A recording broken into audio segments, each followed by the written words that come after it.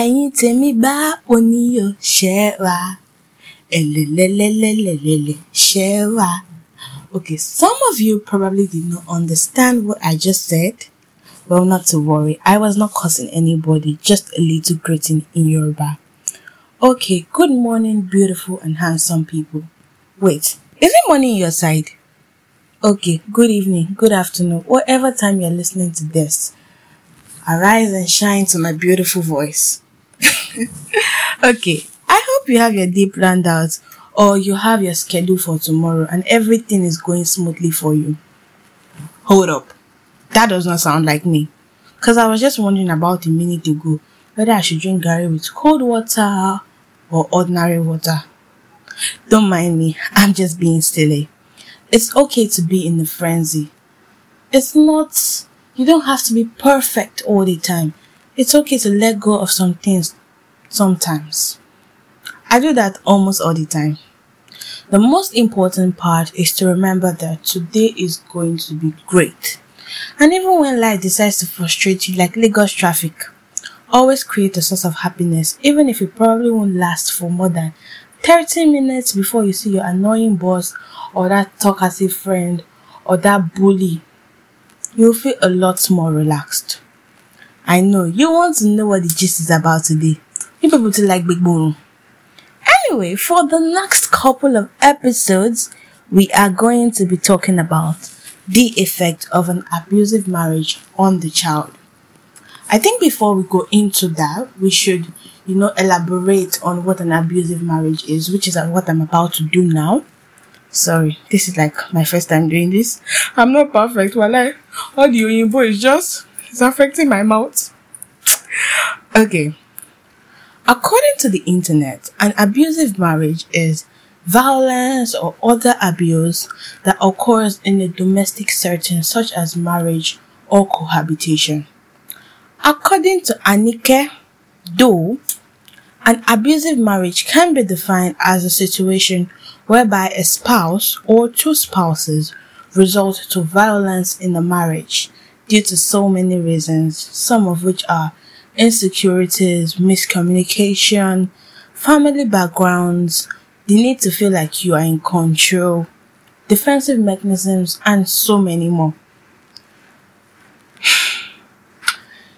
Sometimes we notice these things when it starts. Someone that gets angry easily, someone that tells you you're not enough. We notice these things.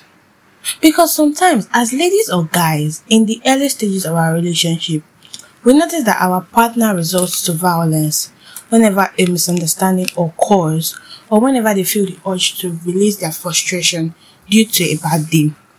And you just happen to be there at the wrong time and become the punching bag. I remember my very first relationship. I liked this guy, small. I didn't really love him, but I liked him. And I don't know, sometimes we'll be having conversations and the next thing, this guy would have said, "Are you okay? Don't talk to me like that. Is it me you're talking to? If I was there, I would have given you a slap." The most annoying thing, he will now put it with exclamation mark. Gung, gung, gung, gung, gung. On top waiting, we are not married though. I'm sure we were only even dating for 2 months then. I was like, hey, see me see wala. So na go be o. Well, at this moment, you will hear people say a lot of things. They never keep quiet. They just have something or a comment to make. Some people will say, "My sister, walk away." Walk away. Is it really that easy to walk away? Especially when you have invested so much time with this person, or when you've never felt this kind of love before. You tend to tolerate their excesses and make excuses for them whenever they try to harm you. I tell you people, English is not flowing in my mouth very well, but I'm sure you're understanding what I'm saying. Some of us will say, "You can endure. After all, it's not that bad. It's better to have someone than no one." My sister, they will tell you, you are 30. You're almost clocking 30. You're 28. What are you still doing in your parents' house? Or even if you're an independent woman, is this how you want to keep on going? You won't get married. You won't do this. You won't do that. You won't enter a relationship. And because of this pressure, we stay in relationships where people don't value us. Meanwhile, some of us just believe that our partner is going through a phase, and there is no need to let people know what is going on. Father, change my husband. Father, it is well with my husband.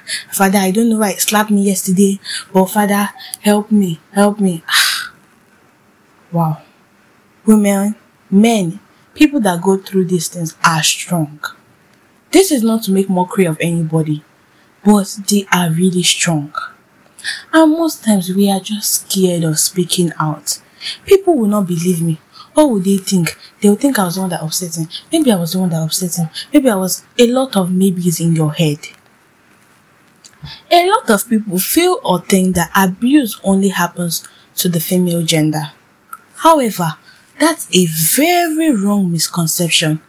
Just because he's not bleeding, or he does not have a swollen eye, or he's not having injuries all over his body, does not mean that everything is fine.